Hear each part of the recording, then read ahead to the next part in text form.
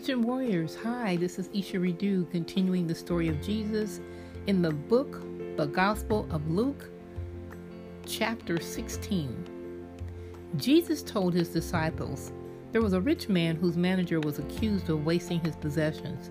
So he called him and he asked him, what is this I hear about you? Give an account of your management, because you cannot be manager any longer. The manager said to himself, what shall I do now? My master has taken away my job.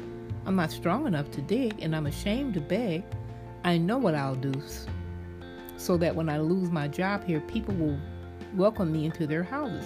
So he called into each one of his master's debtors. He asked the first, how much do you owe my master? 800 gallons of olive oil, he replied. The manager told him, take your bill, sit down, and quickly make it 400. Then he asked the second, and how much do you owe? 1,000 bushels of wheat, he replied. He told him, take your bill and make it 800. The master commended the dishonest manager because he had acted shrewdly. For the people of this world are more shrewd in dealing with their own kind than are the people of the light. I tell you, use worldly wealth to gain friends for yourselves, so that when it is gone, you will be welcomed into eternal dwellings. Whoever can be trusted with very little can also be trusted with much, and whoever is dishonest with very little will also be dishonest with much. So if you have not been trustworthy in handling worldly wealth, who will trust you with true riches? And if you have not been trustworthy with someone else's property, who will even give you property of your own? No servant can serve two masters. Either he will hate the one and love the other, or he will be devoted to the one and despise the other. You cannot serve both God and money. The Pharisees who loved money heard all of this and were sneering at Jesus. He said to them, you are the ones who justify yourselves in the eyes of men, but God knows your hearts. What is highly valued among men is detestable in God's sight.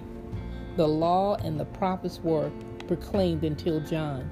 Since that time, the good news of the kingdom of God is being preached, and everyone is forcing his way into it. It is easier for heaven and earth to disappear than for the first. It is easier for heaven and earth to disappear than for the last stroke of a pen to drop out of the law.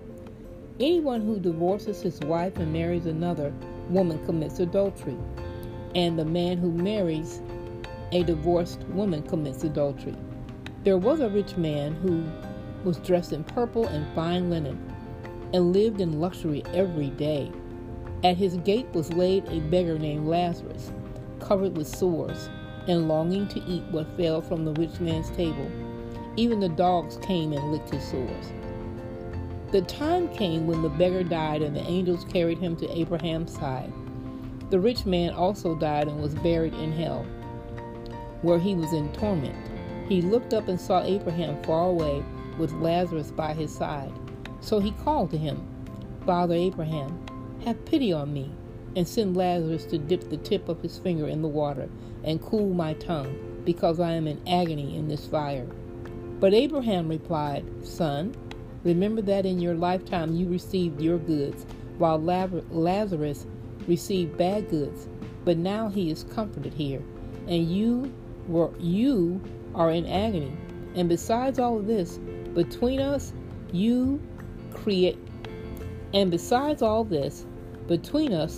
you, a great chasm has been fixed, so that those who want to go from here to you cannot, nor can anyone cross over from there to us.